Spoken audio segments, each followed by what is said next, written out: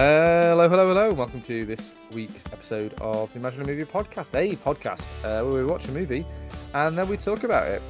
My name's David, and there are no two more damaging words in the English language than good job. Fortunately, my co-hosts don't hear that particularly often, so it's not really an issue here. Well, we've got a theme going on here. Prepare yourselves. My name's Sam, and much like J.K. Simmons' character in Whiplash, I throw things and scream obscenities at these two losers off camera to achieve the quality podcast you're listening to right now. And I'm Ross. Dave, were you rushing or were you dragging? Do you know the fucking difference? I like how this movie has awakened. Hold on, Dave. This movie has awakened, I think, the J.K. Simmons-like character in all of us, and we're just waiting to we all went at each other there in a way that I think was uncoordinated and quite telling. I have a whole thing on this. Unplanned. So this week, we watched the 2014 movie Whiplash, starring J.K. Simmons. And that guy, what was Reed Richards in that Fantastic Four movie? What was his name, Sam? Didn't even realize that. Words, Miles Teller, apparently. Miles Teller. You can forget that name because he really isn't in many movies. It won't come up again. It probably won't. He's in Fantastic Four, and he was in a TV show. I think he was in Top Gun, wasn't he? He was in the new Top Gun. Yes, he's in the new Top Gun. Yeah. So that probably does elevate him to. He's fine. He's a fine actor. He's kind of like but anyway, Whiplash. This was Ross. This was your movie. Now, I had absolutely no expectations going in. Yeah, you're gonna. You know what my expectations were, Sam? Okay. It was like, it's about drumming, and I was like, leave some tested message up. But then it was about drumming. And also in ways you wouldn't expect would be interesting. This is kind of a bottle movie, isn't it? Like, it's a bottle movie. It's a bottle movie, not in the traditional way where, like, in the bottle episode on TV is where it all takes place in one place, and that's usually for budgetary reasons. Like, it's the end of the season, you don't have the money. But this is a bottle movie in the way that, like, there's really only 4 cast members, really. Like, you've got the main guy, Miles Teller, Neiman. You've got J.K. Simmons, you've got the dad, and you've got the girlfriend. And I don't even think we need to bother naming them because Paul Reiser and Melissa Benoit play Jim, Neiman, and Nicole. I think a bottle movies, sometimes I've called it like a universe movie where you're just thrust into. That's a misleading title. No, but the concept being like it's a movie where you're shown a world, you're shown a universe, and that the entire movie is encapsulated. You don't need to know anything else that's going on, and also I don't know anything about like the high stakes world of competitive music. You still don't. Symphony orchestra.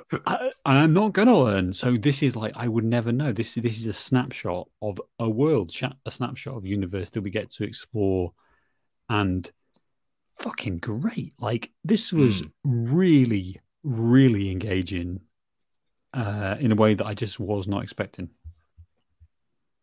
Ross, why did you pick this? Tell us. No, fucking, all right, move on. I've got criticism too. Why did I pick this? Well, I'll tell you why. And you're not going to like it. It's because I saw, excuse me, there was a TikTok trend going about, and it's basically they placed the J.K. Simmons character in, like, you place him in a random, excuse me, world. And in one case it would be like in this case it was in the Batman Arkham Asylum world, and it's basically J.K. Simmons, and it's that point, where it's that scene where the guy loses the folder and he goes, and I swear to God, one more time, and he's like, takes the folder, give me that, and then someone superimposes like the Riddler trophy, like in front of the. If I find any of these lying around, I will fucking destroy you. And then, like, it just has the Riddler, like, pop on the screen, and J.K. Simmons goes, "Get out, or I will fucking end you." I was like, oh, that was a good movie. We should watch that again. Yeah, I thought it might have something to do with your J.K. Simmons fandom, which I'm not attacking in any way, shape, or form. Sounded like a little bit. No, it just feels like for me. Obviously, I've always loved J.K. Simmons in Spider-Man, but I don't think I've really ever. This is like the biggest J.K. Simmons movie I've seen. I mean, I'm trying to. I haven't obviously done any research because we aren't professionals by any stretch, but like I'm sure Sam looks like he's got a J.K. Simmons movie I should know. No, I don't really. He was in fucking Tomorrow World, with he's in Chris Tomorrowland. Ross. What I'm saying is that like this is much more of a J.K. Simmons vehicle than I think anything I've seen. He's not a the second lead of this movie. Is he? Like he can probably get away with walking. If he grows a beard and wears a hat, he can probably walk down most streets in the world and it'll be fine. It's like, and that's okay. But I think the reason, oh my god, it's J.K. Simmons. The reason that I think we love him is because he's a great character actor who just he's in whatever role he's in, he really just brings a lot. He brings a lot to the performance, and that probably is encapsulated by Jonah Jameson in. He chooses the scenery. He chooses the scenery, doesn't he? Yeah. I think that's the best superhero character in any fucking superhero movie we've ever seen. Like, fuck your Marvel cinematic bullshit. Like, he is absolutely amazing. Spider-Man is a menace. He's amazing, Absolutely. And it's because I think he's just got this ability now. Transfer, to fast forward to now, where he is able to kind of carry these smaller indie movie. I think I'm kind of like less impressed by J.K. Simmons in this film. Oddly, I think he's fine. Like I think he's an important part of the movie. Obviously, I'm more impressed by Miles Teller, and I'm more impressed by just the whole movie, the editing, and the way that like it's constructed. I think J.K. Simmons is great, but I also think we could have any. Like shouty white man would be fine. Bob Odenkirk. Let's get him along. Like Bob Odenkirk wasn't shouty white man, but J.K. Simmons brings I'm gonna gush over him, but he brings that energy. Sam, you said he he embodies character. He demands your attention, at a normal pace. And when he dials us up to fucking 11, and I think for this character who's like music teacher, who is, for all intents and purposes, an abuser. And it brings that because before he has his first outbreak, he pulls the main character aside, getting to know him a little bit. And like the first time I watched this movie, I was like, God, what is this gonna be? And then he finds out that his mother left when he was born. His dad was like a writer, blah blah blah. And then within the first 10 minutes of his outburst, he turns that on him. And he uses that to break this guy down. He managed to have a student to get a fucking breakdown, like in tears, in class 1 in the first 15 minutes, and the way he does that, and it's showing it's that sort of power and dominance sort of thing, and it just I'm not in favor of it, but just the portrayal of that and the ability to hone in on that was incredible.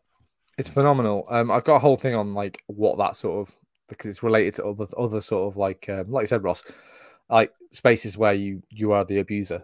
In that situation, have we had a plot summary that I missed somehow? No, we haven't. But could I just have one slight retort on that? Because I think it's. I'm not saying J.K. Simmons is bad in any way whatsoever. I think he's fine.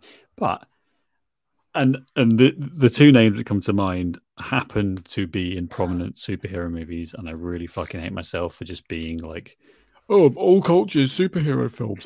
But Alfred Molina, I think, would be fucking amazing in this role.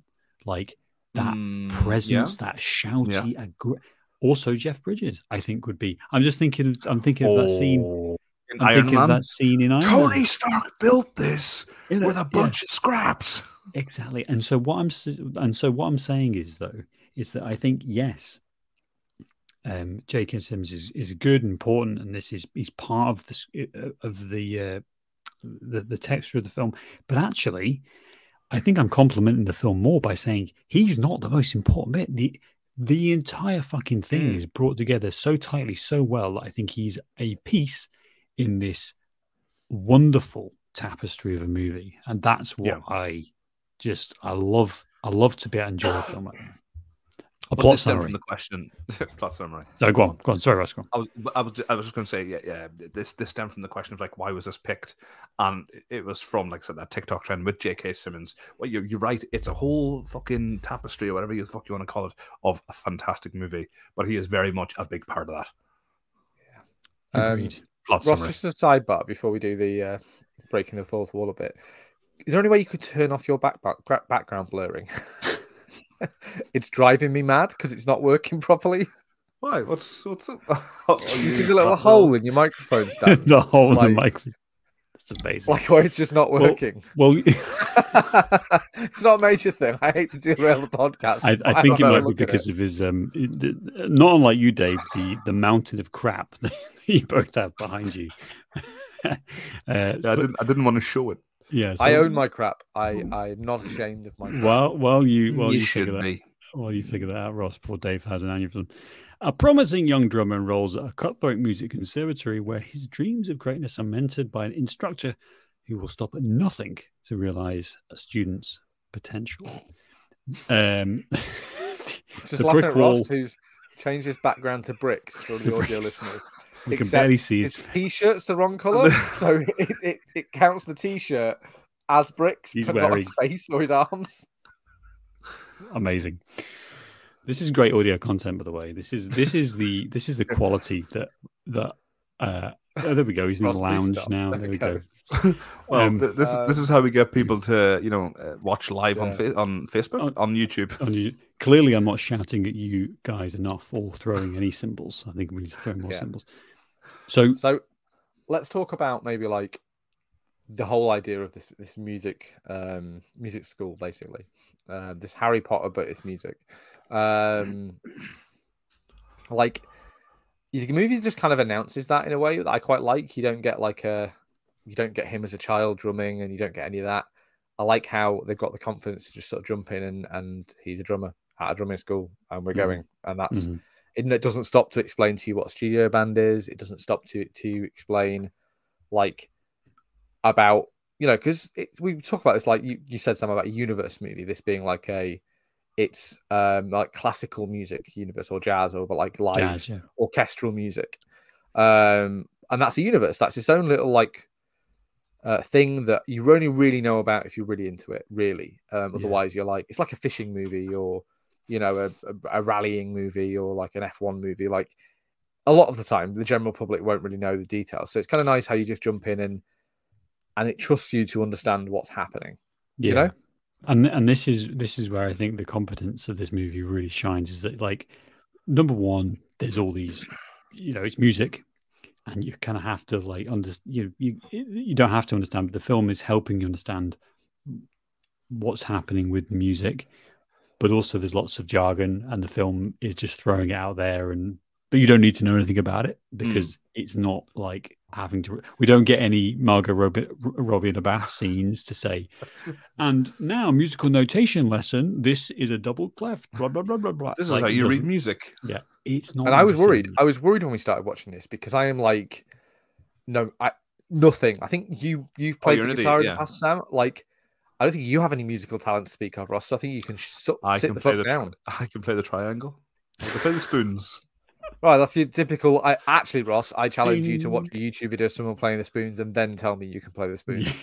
But like, I not only don't know much about, can't play any instruments, but like I don't really understand sheet music, and so a lot of that in another movie would be a bit like, oh, I'm gonna have to sit and be told about how music works, and the movie doesn't do that. It's kind of like, this is the music, and that's how it is, and it's like great, fantastic. I can just enjoy the plot of this incredibly beautiful relationship. It's not critical to be able to read music or understand like the connotations, because you understand what's going on via context. It could be a physics lab, it could be a dance studio, it could be anything. Like, and that's where I think the beauty of this is, that it's about the relationships, isn't it? And it's about like the abuse. It's about the fun. But the fact it's about music also, I think, is like it doesn't matter. You are right, Sam. This could be like anything. This could be a football team, and he wants to be the best quarterback he can possibly be, and it literally be the same film, except the fact that it's about drumming and like percussion being that like rhythmic percussive beat that runs throughout this movie, and like we talk quite a lot about scores and how they're kind of like certain big scores that you know and certain things. I'm sure Sam's got something on classical music, which I can't remember the name of in a minute. But like, it's so important because that they use that to like make you feel things in a way that I think if you stripped the music out of this movie and watched it, it'd probably be quite boring. But like, you know, when J.K. Simmons is screaming at him in the practice room, like, you've got that beats happening, and when he's playing and he looks like he's about to pass out because it's 2 a.m. and they're playing for 16 hours or whatever.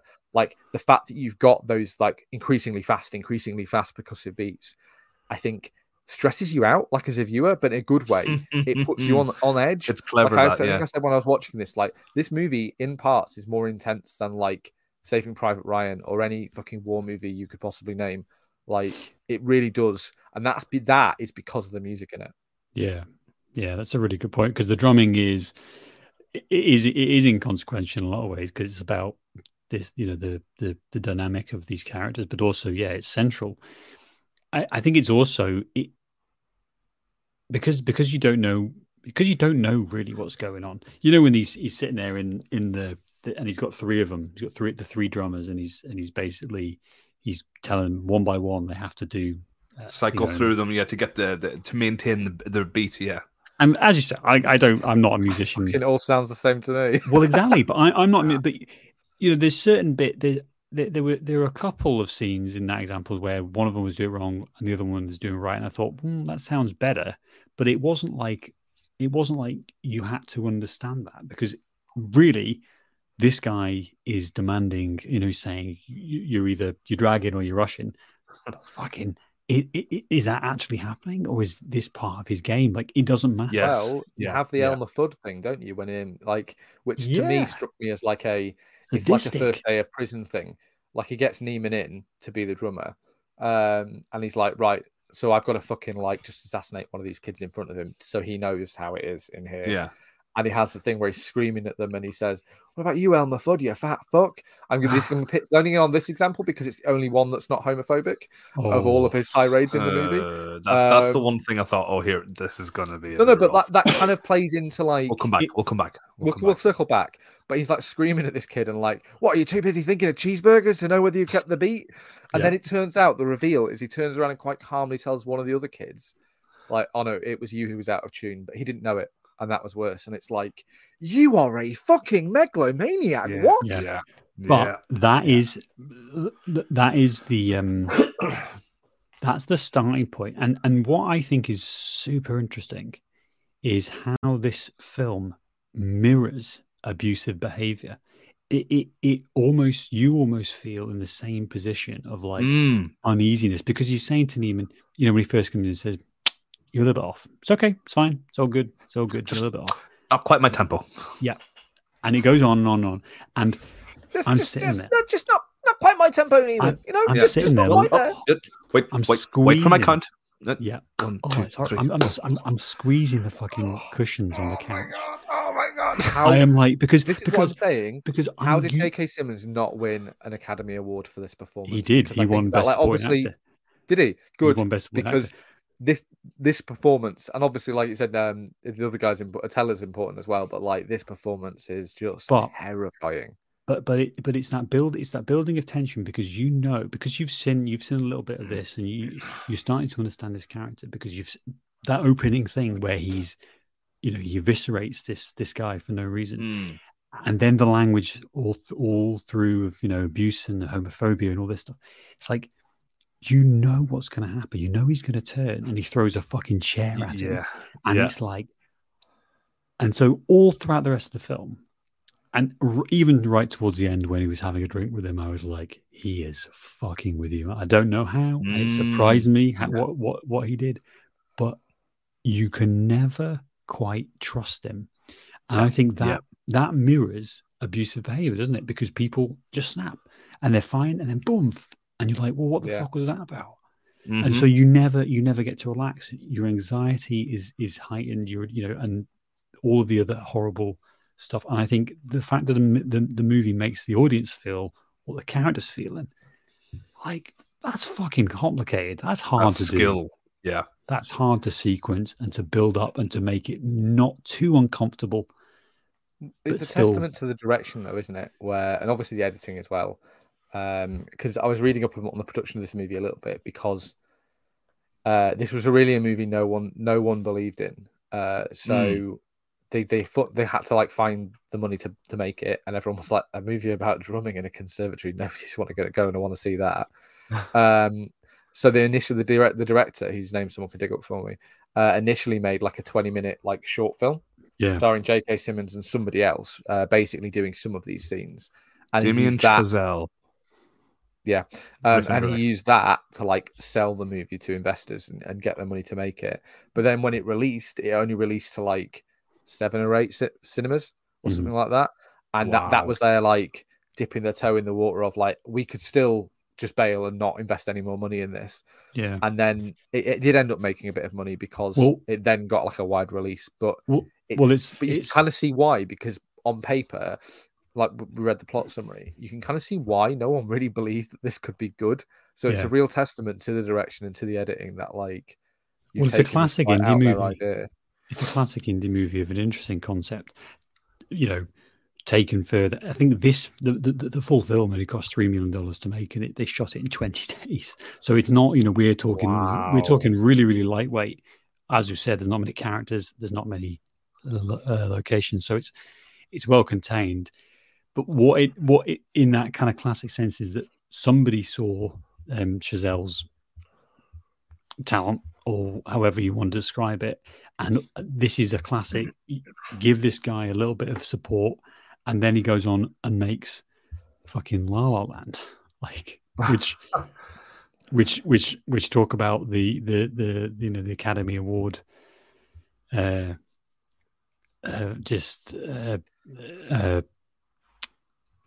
We won Best Director, I think for that, and nominated for 14 Academy Awards. Swept a lot of the Oscars that year. I've not actually seen it. So we should watch it. I would like to watch it. So that's where we're like, that's where I think these indie movies act as like a test bed for these creative directors. And so when you see, and he also did First Man as well, which is a Neil Armstrong movie, which was okay, fine. But you see it, and you see like the potential of these writer directors. And I think this is like a great, because it is a concept within itself, and because you can just go and enjoy it, and you've got, you know, J.K. Simmons, but also other talented actors, you end up with just such a sense of like, of this person's style, you know, like it just drips with intentionality, and they know what they're doing. And I think we've mentioned the editing is key to this, because it snaps around all the time. I just think like, this is what indie movies should be like. This is what all indie movies should be like. We should get more like this. We should watch more films like this. I mean, not just fucking Marvel movies, for Christ's sake, you know, being self-critical as well. Yeah, I think you're a bit mean. We don't watch that many Marvel movies yet. Stay tuned for podcast 2023. Sam certainly doesn't watch many. But yeah, I mean, you mentioned the editing, Sam. I think that's one of the key strengths of this. Like, it snaps around. It's incredibly well put together. So much so that I remember, like, at the end of the movie, like the first time I watched it, I was like, "Oh, we're done," because it feels like you're halfway through. And you could take that as negative, but I just took it as like, it take you on this such incredible journey, and you're waiting for the lull. You know what I mean? The slow point for it to build back up again, and you never have that. You're always like, oh, what's happening now? What's going on with this dude's life now?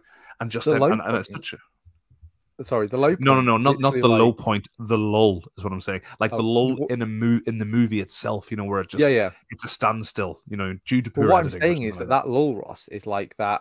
But it happens really late. It's before that final act. It's after his car crash, when he basically gets J.K. Simmons fired. That's like the all the air's let out the movie, which obviously is just to blindside you with like the absolutely best villain turn ever in a movie that we get at the end. Where he hasn't.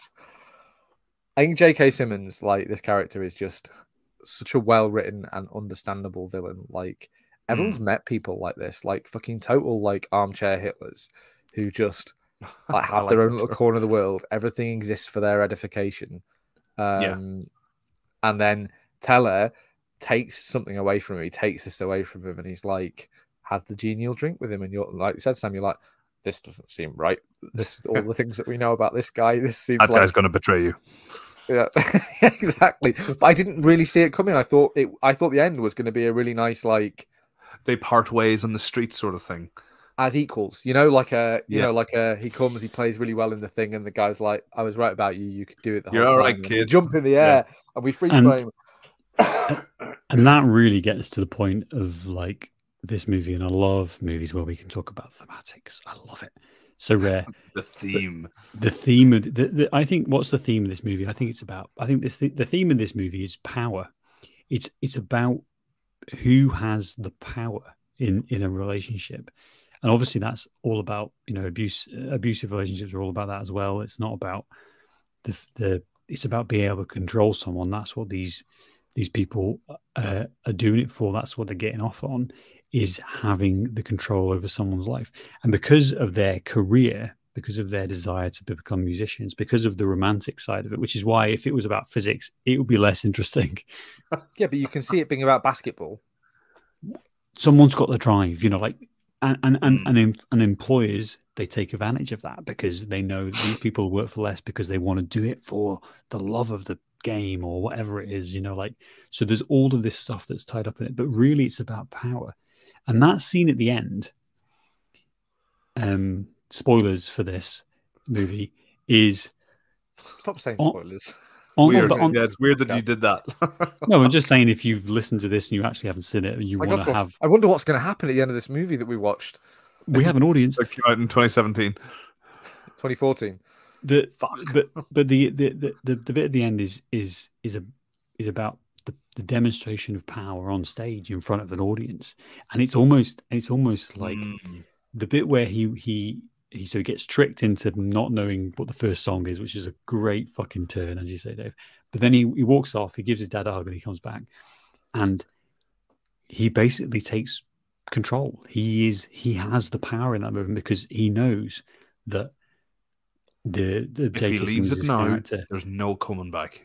He knows that he can't react. He can't react on stage because he's got an audience. Because actually, he does care about what people think of him, and he wants to have this reputation. And so he says, "It's because J.K. Simmons has set up the stakes of this going in that all of the people who matter in this circle are here watching.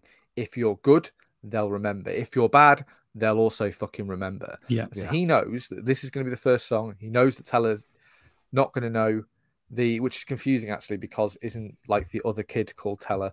That's the actor's name, Miles Teller. Neiman is the no. But the other drummer in the band, I think, is also called Teller. Anyway, it doesn't matter. Possibly, it doesn't matter. Tanner. It's Tanner. called, yeah.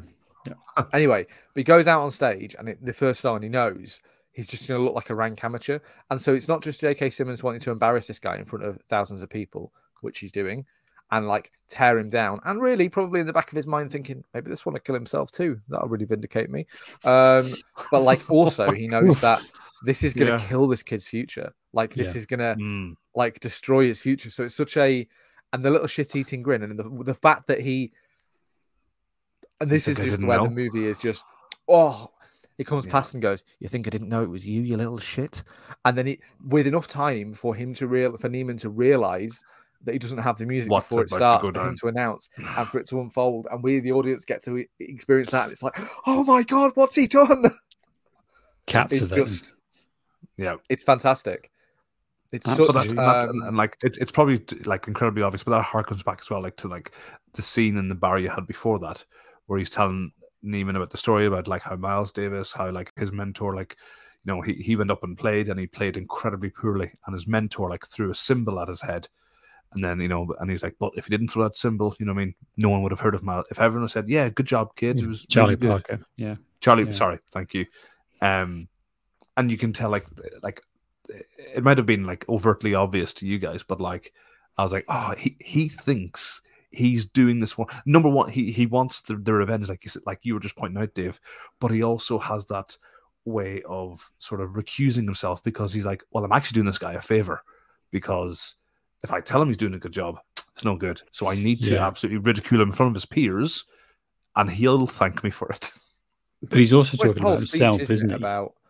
About the speech in the bar where he says the two most damaging words in the English language are "good job." This is his whole thing, and this is like it really seems like a prison army sort of thing. Anything where you're like stuck with a group of people, and there has to be a pecking order. This guy's obviously in charge, and he's got this whole like worldview where he's like the best way to get a good, to make people better is to basically like haze them in the army or fucking like beat the shit out of them in prison or all these things, and it's to like absolutely just tear people down and force them to be better. And it's like you can see that he believes it, while at the same time I think that's the one messy thing about the movie actually, at the very end, where you have him coming in being like, "Oh my god, this is the best drumming I've ever heard," and I was like, "Well, it sounds exactly like the drumming from earlier," but where he's like, you see J.K. Simmons be like, "Right now, I'm invested, I'm involved." And I'm like, yeah, can we? Would you forgive him and come round that quickly? No. That's the one misstep, but I don't want to sort of hold on. Let's save a discussion to the end because I think there's so much to wrap up. We've got to get there first because you're talking about Dave. Like his attitude and the way that this guy's worldview basically influences how everyone else is involved. When they walk in at the start and they're all just sitting there silent, looking ahead, absolutely motionless because they're terrified. And then when someone makes a mistake, they start having a go at each other, and they're the other drummer is a complete cunt to fucking don't touch my drums. All of this, and I love how the film like it shows the poison that this guy leaves in Neiman, because when he goes back to the family dinner, they're being dicks. Glad you brought this up. I was going to mention this, but he basically says like, "What, you're a bunch of fucking losers. I'm going to be a great," and he says this to the girlfriend, "I'm going to be a great, and I don't have time for you. I don't have time for you." And he goes from being this like nervous, awkward kid, affable sort of guy, asking this girl out and all this, like he's turning into J.K. Simmons' character. He's being poisoned by this corrupted, and so before that's why I don't want to talk the end just yet, because I think we've got to get through all this stuff because if you don't have that journey of him becoming part of him becoming corrupted, him becoming part of the problem. And if he was successful, he would go on and teach his students like that. Continue the cycle. Yeah. That's crazy that the film manages to capture that in a way that's so concise, I think. I didn't really take that from that. I do this all the time. I don't mean to directly challenge you. Don't forget it, because you have that scene as well, like Sam mentioned, but you have that thing then where he goes home, like it's at a point where he's really like frustrated with the band, and he goes home and he has dinner with his dad and his cousins and stuff, and basically like there was this scene where like his aunt goes, "Oh, what's going on with you?" And he's like, "Oh, I'm actually first chair now," and then his cousins come in and they're all like varsity football jocks or whatever, like, "Oh, I made the team," and blah, blah. "Oh, that's wonderful," and they just like overlook him, and he just fucking has enough, and he's basically like, "Oh, and what are you going to do in 5 years? No one's going to remember you. I'm gonna be like, I will be the number one drummer," and like the arrogance that washed over, and you can see that. And Sam, you mentioned this last night, and like I can't believe like I didn't notice it before, but like the effect it has as well on the relationship between Neiman and his dad, and like you can see as well, like the dad is so like. I want to take the dad out for a beer. In there and stand up for his son. Number one, like. He's a pretty good dad, as movie dads go, but he needs to get in there and tell his brothers. He's an exceptional dad. I think he's... Not in that moment, because he doesn't jump in to defend his kid when they're basically saying, "You're a fucking loser because you play the drums. I'm a quarterback." And his dad doesn't say, "Hey, what he's doing has value." He doesn't... I'd say the rest of the movie, yes. But in that moment, he does not jump in to defend Neiman against...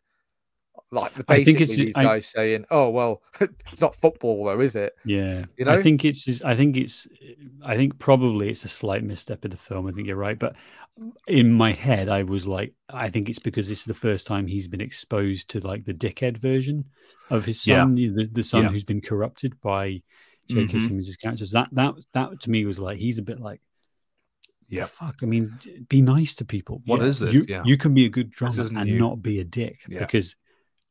all throughout the rest of the film, they're going to the cinema together. They've got a really nice relationship. I don't know if it is dad cast time, but like, and this comes to the end. Say the line, Sam. Say the line, but I just thought this. I thought this was such a positive representation of a dad in a wash of Hollywood. In a wash of Hollywood, where we don't get very much of that, because he is supportive and he's there and they're hanging out together. It's nice, but also the point where he says, you know, once they realize, and whoever the investigator is, I never really, if that's the police or if that's the university, I was never quite sure. But he's like, don't you think that I won't protect you? Do you think that I'm just going to let this happen to you? And he puts his foot down and says, you are a child. You are my child. I'm going to take I'm going to take control of this situation. In a way that, because he has lost all the power, he almost like says, okay, I'm taking this. And I thought I was like, yes, that's exactly what you do. Up until that point, he doesn't like us. He doesn't understand the world of professional orchestral musicianing. Astrophysics, in that scene, Sam, what's happening is JK. This is where I sort of like push back a little on your like him becoming J.K. Simmons. I think he's definitely like falling under J.K. Simmons like thrall, and he's certainly like buying into the like being a psychotic, obsessive, like perfectionist thing. But I don't think the end game of that is becoming J.K. Simmons. I think it's more likely that it's the other wunderkind that J.K. Simmons had, who is this sax player who kills himself. And J.K. Simmons tells the whole band that he died in a car crash. We later found out that he hung himself in his apartment, basically because... And so the woman who's talking to Neiman and his dad, she's a lawyer who's been hired by the family. They can't afford to sue the school, but they've hired this lawyer to basically dig up somebody else who will testify and say J.K. Simmons is an abusive piece of shit. So Thank they hear you for about watching the movie for us, Dave. His car crash, and they say basically like, listen, I think we can take this guy down, because that's all the family wants, is basically for this guy to no longer be on this faculty. Yeah. But I think that the way Neiman's going is like, I don't think he's going to end up abusing people in the way that J.K. Simmons is. I think he's going to end up. Just hear me out here. I think it's more likely that he's going to like graduate as a really good drummer, get a job, but then like just crack with the pressure of it all, because of like the only way he's learned how to be a better drummer is this incredibly like nasty and abusive like situation, and the bleeding hands and the blood flying everywhere. Like, you got a bit where J.K. Simmons says, clean that fucking blood off my drums, you know, like later on in the movie. And I think that more likely is that he is setting the first feet on the path where in 3 or 4 years it all gets too much and he hangs himself in his apartment. Like, that for me feels like more, because this guy is the victim, and I don't think that like necessarily that people who are victims of abuse, which is what this kid is in this movie, I don't think it's necessarily a one-to-one that an abused person becomes an abuser. I think quite often it's not remains an abused person. It's not a certainty, but it's also not out of the question. And like, to be honest, having you explain as well, like I can see either scenario, and I like to think, but I side with Sam because of what you see with how he treats his family, with how he treats his but with how he treats his girlfriend, he's conveying the same traits that his teacher was, you know, to people that he deems on a lower rung than him. I just took that as this isn't to sort of argue with you, but the way that I took that was just more that this is a movie about, like, you know, if it was a movie about lawyers, if it was a movie about like the top law school people in the country, like, to get to be, you know, to even attend the top school for anything in any country, you kind of need to be like an ambitious, cutthroat son of a bitch. Like, generally, just to achieve that level, you need to be really clever and really lucky, but also like really fucking just like, you know, aggressive and to do that. So I took that speech of like, basically him saying that, like, you know, I want to be the best, you know? Yeah. But isn't it great though to be able to explore this, like to have that interpretation of what was going on inside a character's head? And that is the other thing about these type of movies that we so rarely do, because they're actually really difficult to make, is that you're sitting there going, I wonder what's going through his head. Like you get to decode. Oh, yeah, it's fascinating that we can argue about that, and I don't think either of us is wrong. No, it's like, about interpretation. It's interesting how you interpret these things. It's about interpretation. I love movies that allow you to do that. That allow you, that trust you, and also add in a little bit of ambiguity about whether or not this is, what's going on. The other thing that I think is interesting is that this was Chazelle wrote this based on his own experience in, I think it was either jazz school or high school jazz band. Yeah, like the how competitive it is between players, and also I think there was a conductor who died in 2003, so he was long dead before he gets a film about him, who this was kind of based on. But what I found interesting is that it's so extreme, this behavior, and the whole atmosphere and environment is extreme, but I found it believable. Like it felt believable to me, and I wonder if that was the same reaction that you guys had.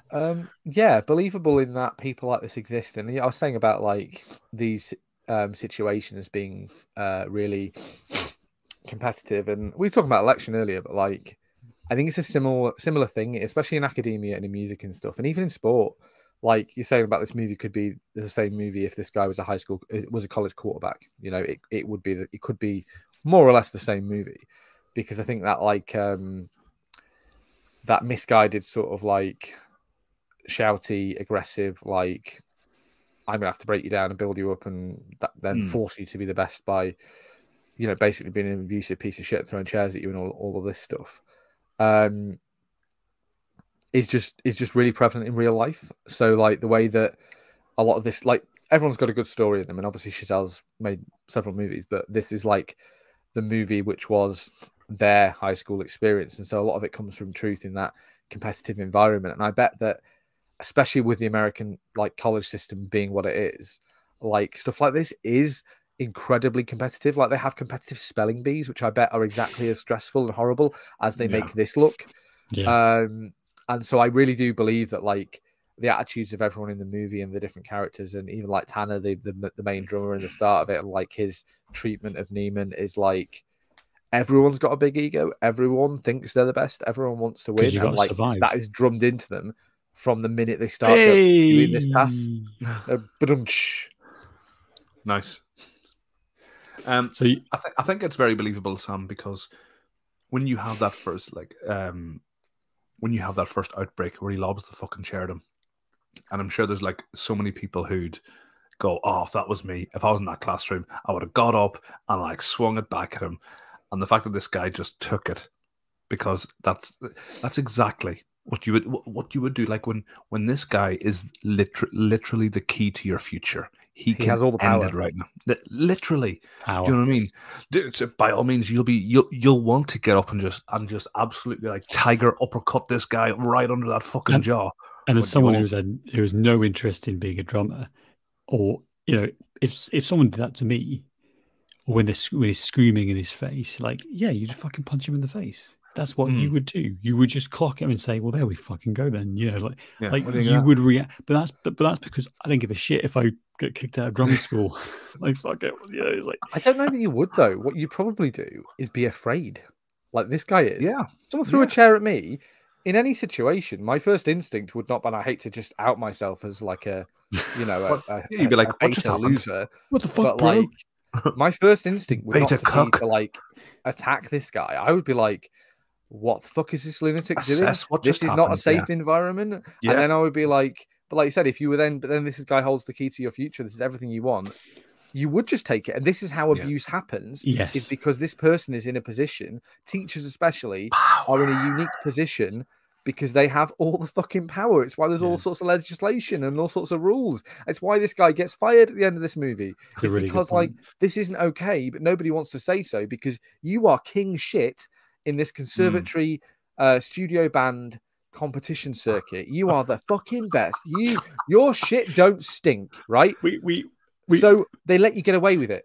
Until it comes to the papers, until there's a lawyer threatening the school, you let them get away with it because you want this fucking guy because he is the best. And we talk about all the time in movies, don't we? We talk about the stakes, and this is like until we get the reveal about the guy killing himself. But really, this is in theory standard, absolutely the lowest stakes possible, because who gives a fuck about fucking the north, the eastern seaboard?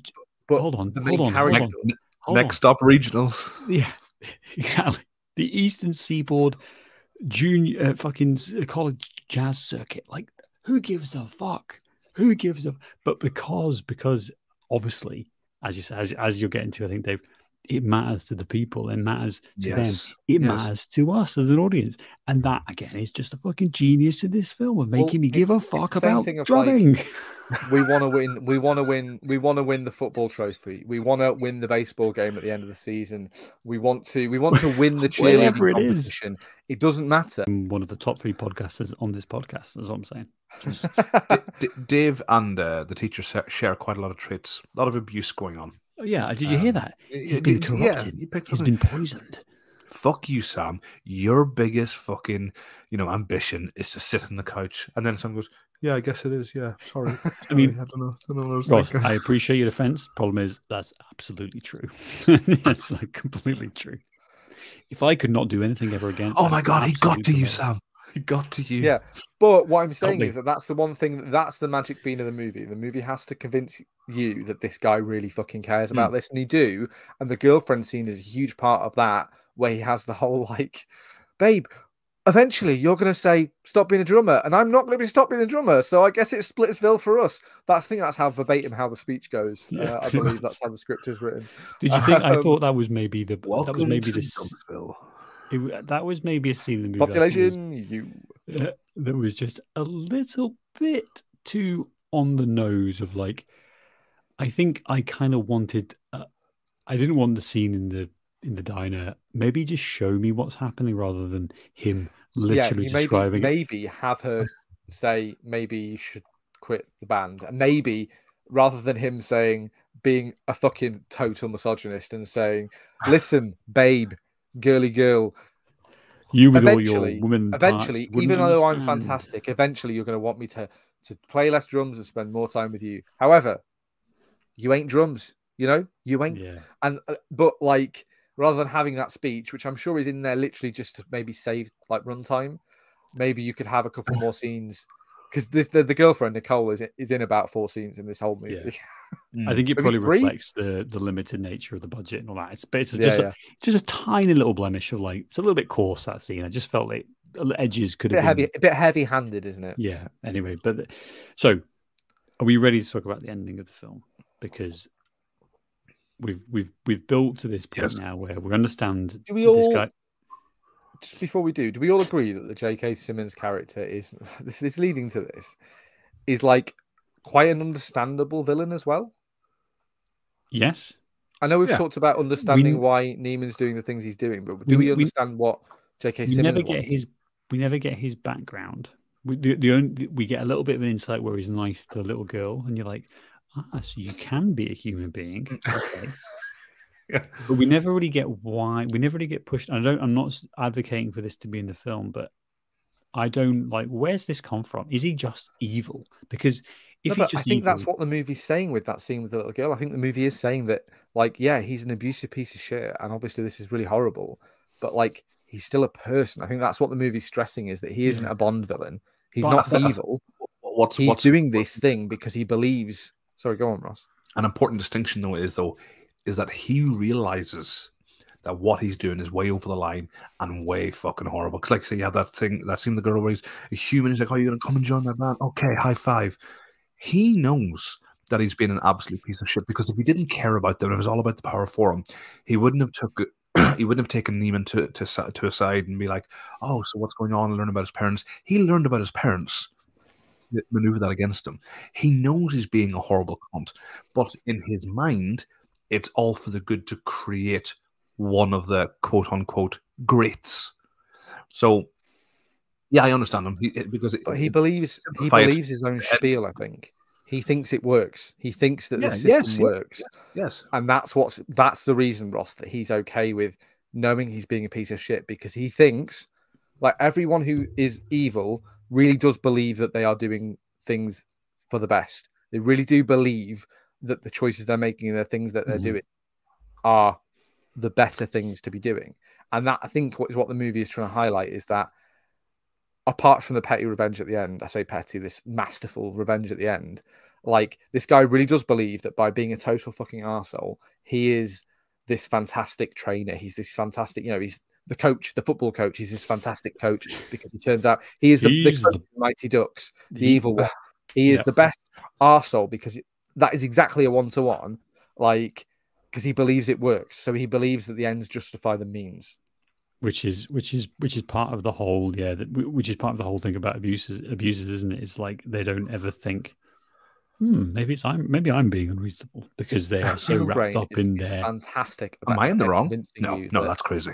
Yeah, that couldn't possibly. No. It's the children who are wrong. It's and that again was where the film is like tying up so much, and it's embodying J.K. Simmons' character with so much in a way that I think is really, it's just so accomplished. But the end of the movie, either, I think you could argue both ways. Either I think it reinforces the message of the rest of the film of J.K. Simmons' character, which is that abuse works and that's creates great, or you could say it pulls its punch because it's scared. Now I'll set this up because I didn't articulate very well, but right at the end of the film, he's doing the drumming. He's taken over. He has the power on stage, right? He's doing professional drum moves. He's doing it.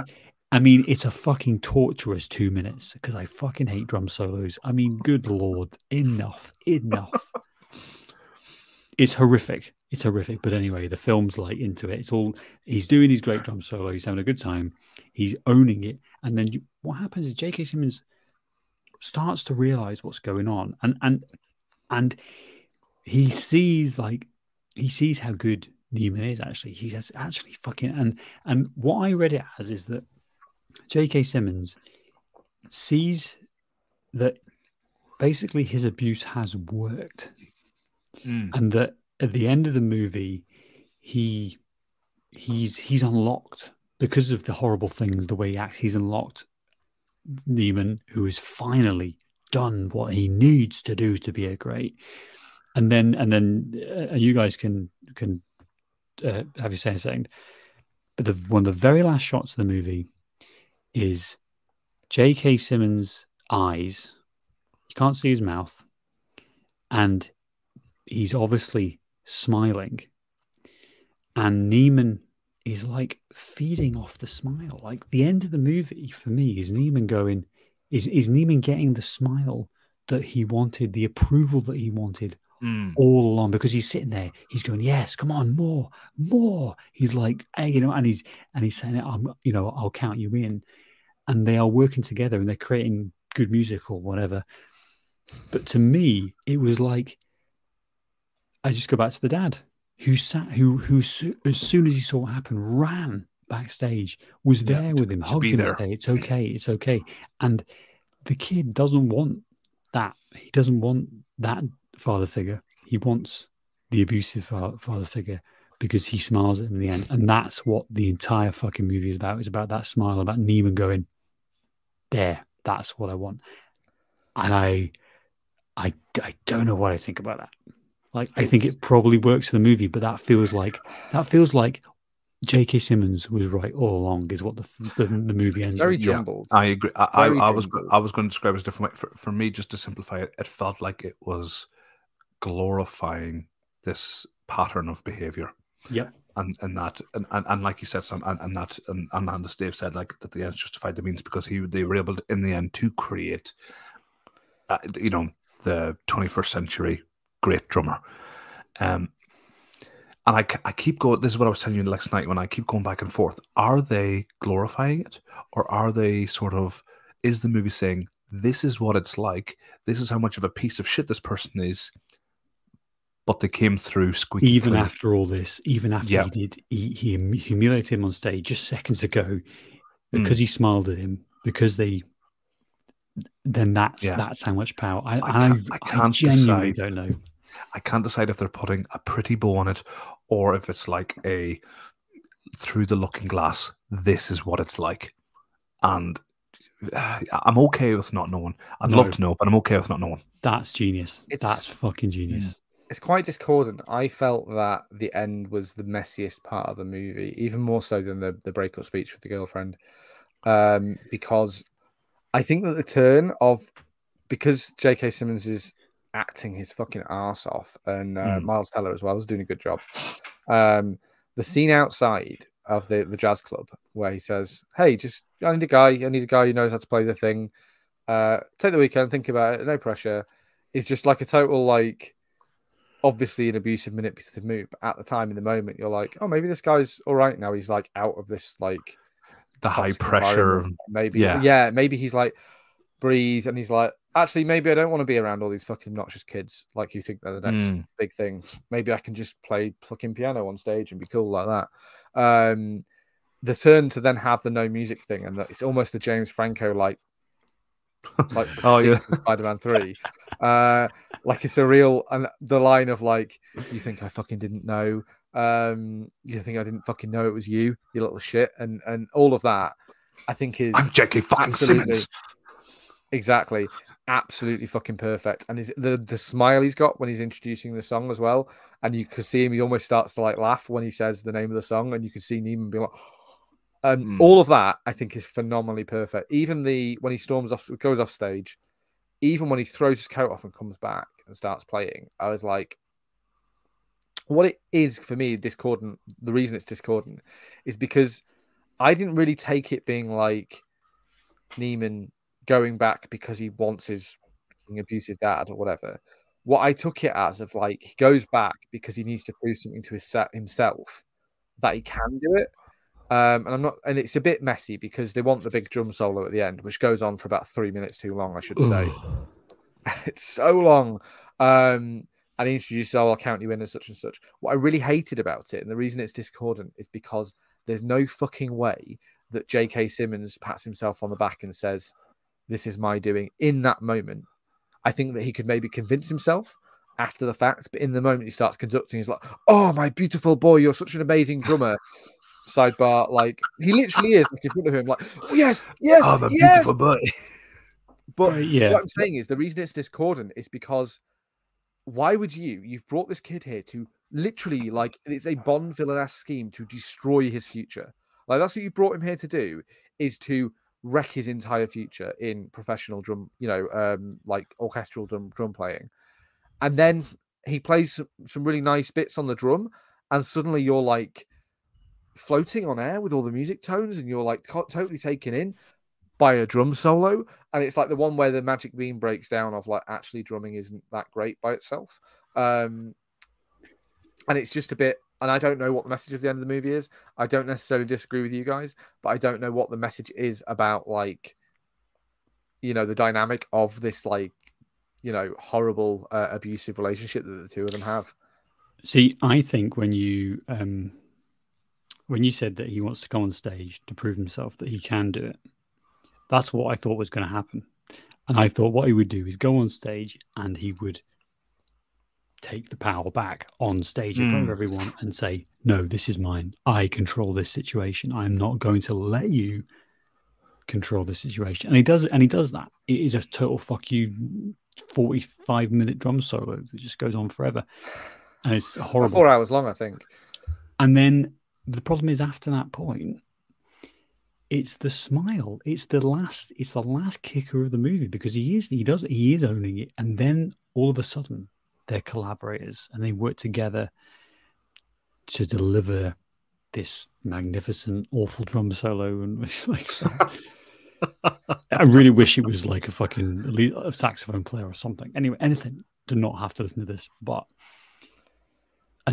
again, I don't think any of us are wrong. I think it's about interpretation. I'd love to have a chat with the director, Giselle, just for 30 seconds to say, did you mean for us to not get it? Like, we are supposed to go away with different ideas and go, is that right? Because in my heart, what I wanted was for him to, come back on stage, to do a drum solo, and then just to throw a fucking stick at him, middle finger, walk off and give his dad a hug and say, "Let's go I'm home. done.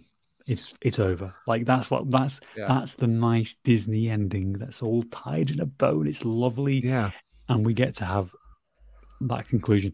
And the film is like, I'm going to give you half of it, and also he still wants the respect of this abusive piece of shit, and that is, I think, great. That's great to leave you. I think that actually we're maybe even overthinking it. I think the actual message the movie's trying to say in this end scene is much simpler, and like I literally think it's that J.K. Simmons is so impressed by his drumming that he is just caught up in the moment of conducting this amazing drummer. I think that's literally what the movie is trying to like telegraph to you, is that this guy's come and had his like. Nah. I know you're shaking your heads and frowning at me, but I think that we're reading into it because I think it's a really like cleverly and lovingly made movie. But I really do think that like that is what the movie is saying, and that the most simple explanation of what is happening in this scene is that. So it's probably that. From a screenplay point of view, I disagree. I mean, first of all, like J.K. Simmons' character, his ego wouldn't allow himself to be so overwhelmingly impressed by someone who dicked him over. Yeah, sort of like, you know. So why is he smiling maybe sort of like, you know, warming to him to a degree where it's like, okay, now you're doing something here, but to be overly impressed to go, oh wow, he's doing it. That's my boy. I don't think his arrogance would let him get there. I think what he's impressed by the fact that Neiman matched his power. Like it goes back to that theme. It goes back to that he took control, he took power, and he did a 45-minute drum solo. The solo gets longer every time you guys. This 8-hour drum solo. And he's not even impressed by the drums because he's a fucking psychopath. He's impressed by the power, by taking control of the situation and saying, actually, no, I'm going to do this. The problem is that the movie's like, so really, it's about the power. It's not about the drumming. It's not about the artistic. It's about, that's what even Neiman's getting off on, is actually having. I get what you're saying from a literal point of view, Dave. I think. But this from a literal point of view, no, but that's what the film shows. But what I would be incredibly disappointed if I had my 30-second lift conversation with Damien Chazelle and he went, "Yeah, I didn't really think about it." I'd be like, "Oh, well." No, I think they thought about it. But I think that what I'm saying is, I don't think this is like a. I think that the abusive relationship between them is very, very present throughout this movie. But I just don't know that it's as intentional as we're interpreting it as. And I don't mean that in that way. What I mean is that the turn at the very end where he starts conducting him in the smile and things, like, what possible explanation for that? That can't be J.K. Simmons smiling because he's got this guy in his power, because he hasn't. This guy has come on stage and rubbed your face in shit. Like, the only possible reason he's smiling and happy is because, like, he's absorbed in the music, or he thinks this guy really is a great drummer. It's about you still look like shit because this drummer's come on stage in front of thousands of people. You're the professionals, the top of your profession, and embarrassed you because he's counted the orchestra in, and you're sat there fucking with your dick in your hands. That final scene isn't about J.K. Simmons, is it? We're mixing up the names and actors as usual, but it's not about J.K. Simmons. It's about Neiman. The smile is for and about Neiman. It's him. It's his moment. And the question is whether or not he's like that. The smile is gratifying for him. I think whatever J.K. Simmons is thinking about, he is probably just caught up in the music, and that's fine. But what it means is that he respects Neiman's playing, and he respects the fact that he fucking did this 49-hour drum solo and took over and almost, tried to humiliate him. So it's once more again, about. I can't say that's how I interpreted it. Yeah, I don't think we're going to come down on an agreement here. I really don't. No, that's great. But that's great. Either or is completely, tenable. What a rare thing. Either is possible. What a rare thing to finish a movie and three of us come away with different ideas, and that is where I think just the absolute craft of this movie, the absolute absolute precision fucking filmmaking on a $3 million budget to encapsulate to give us a whole world of drumming that I give no shits about up until this point. Well, you can see where all the money went, and there was one car wreck, and all of the people playing instruments in this are just musicians. paid very little, but to introduce us to this world, to also then bring two very, very interesting characters together, to take us on a journey with proper arcs, with proper we watch movies with 10 or 20 times this fucking budget, and we go nowhere near the level of storytelling that this film manages to achieve with $3 million.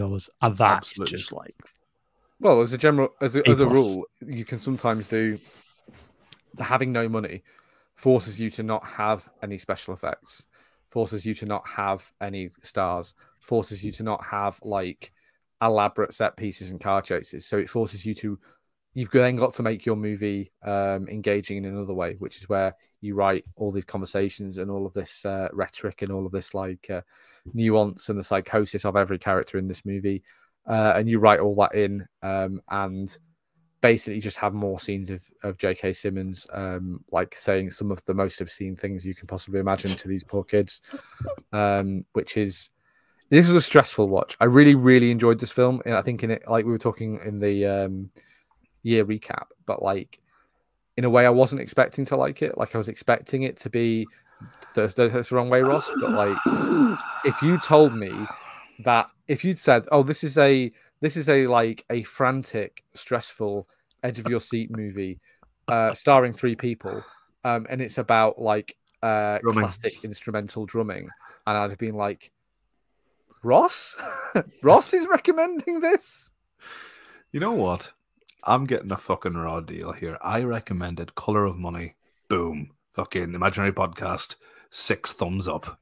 Ross, you are killing it lately. You really are. But you've also dug yourself a really deep hole. What the amount that you defended Scary Movie, like, so still paying some of that back, buddy.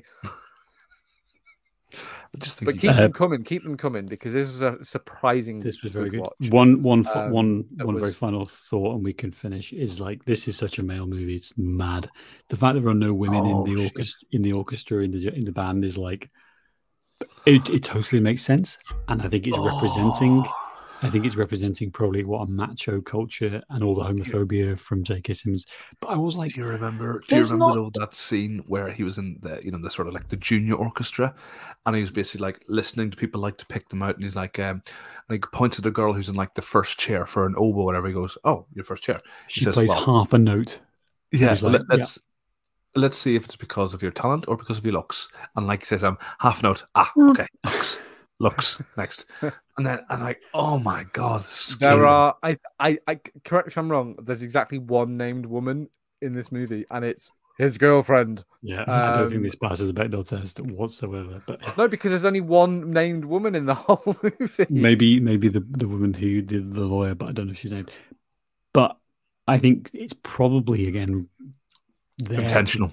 It's to represent the macho-ness of this world, and J.K. Simmons is I don't think macho-ness is the wrong word. Toxicity. I don't think it necessarily is representative of, because it's a universe movie, which is a really we're going to have to workshop that title. It's a really a bottle verse thing. Because it's a bottle verse. I like that. Well done, Ross. Because it's a bottle verse. I love it. Like it's painting a picture of this this exclusive society. So the fact that it's all men and mostly white men, like, that's less about because this movie didn't want to hire diverse actors to cast. It's not a Marvel movie with made up people in made up places.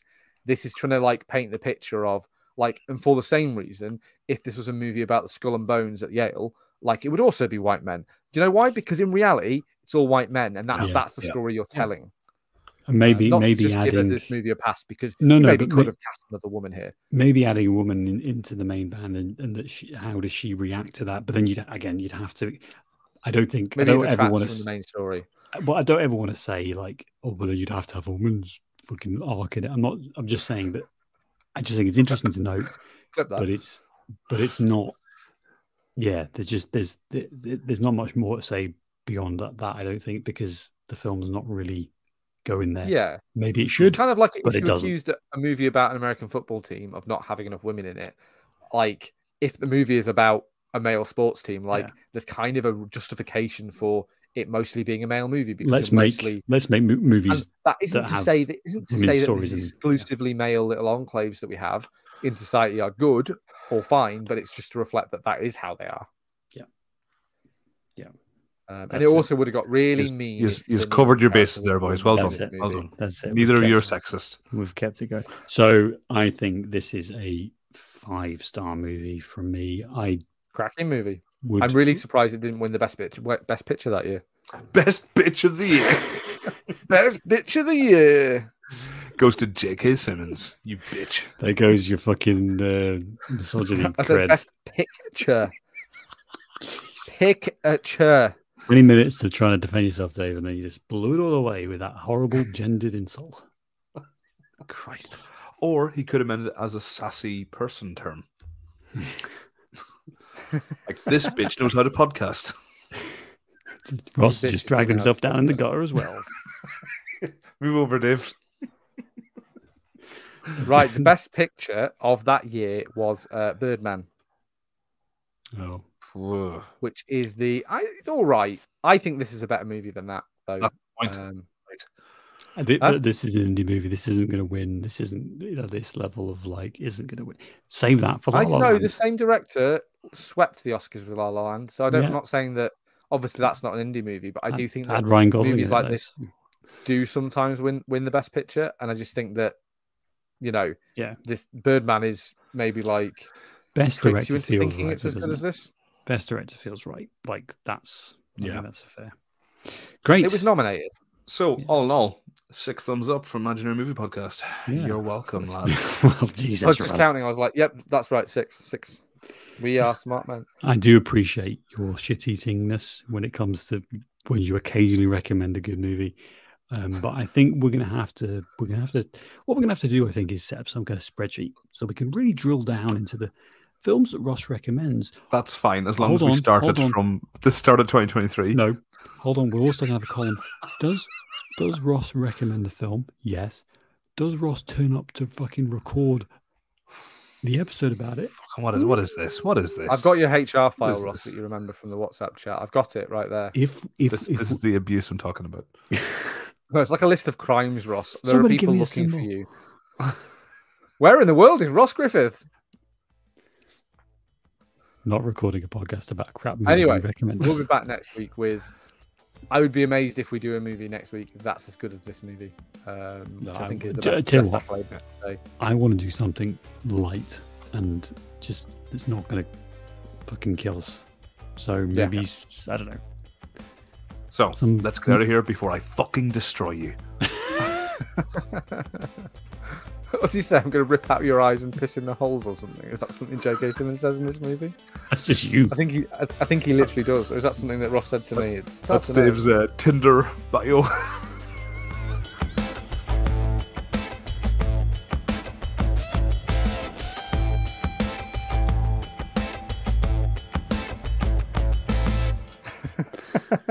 Hey, that's swipe right. It's funny I'm still single. Yeah. Right. Stunning you fall for my catfishes. All of Tinder is just me and Ross catfishing me for 90% of the traffic. It's a full-time job. Ross doesn't have a job. His wife and child are starving. Oh, his profiles he has to make up. Well done. Right. Bye-bye. I'm hitting stop.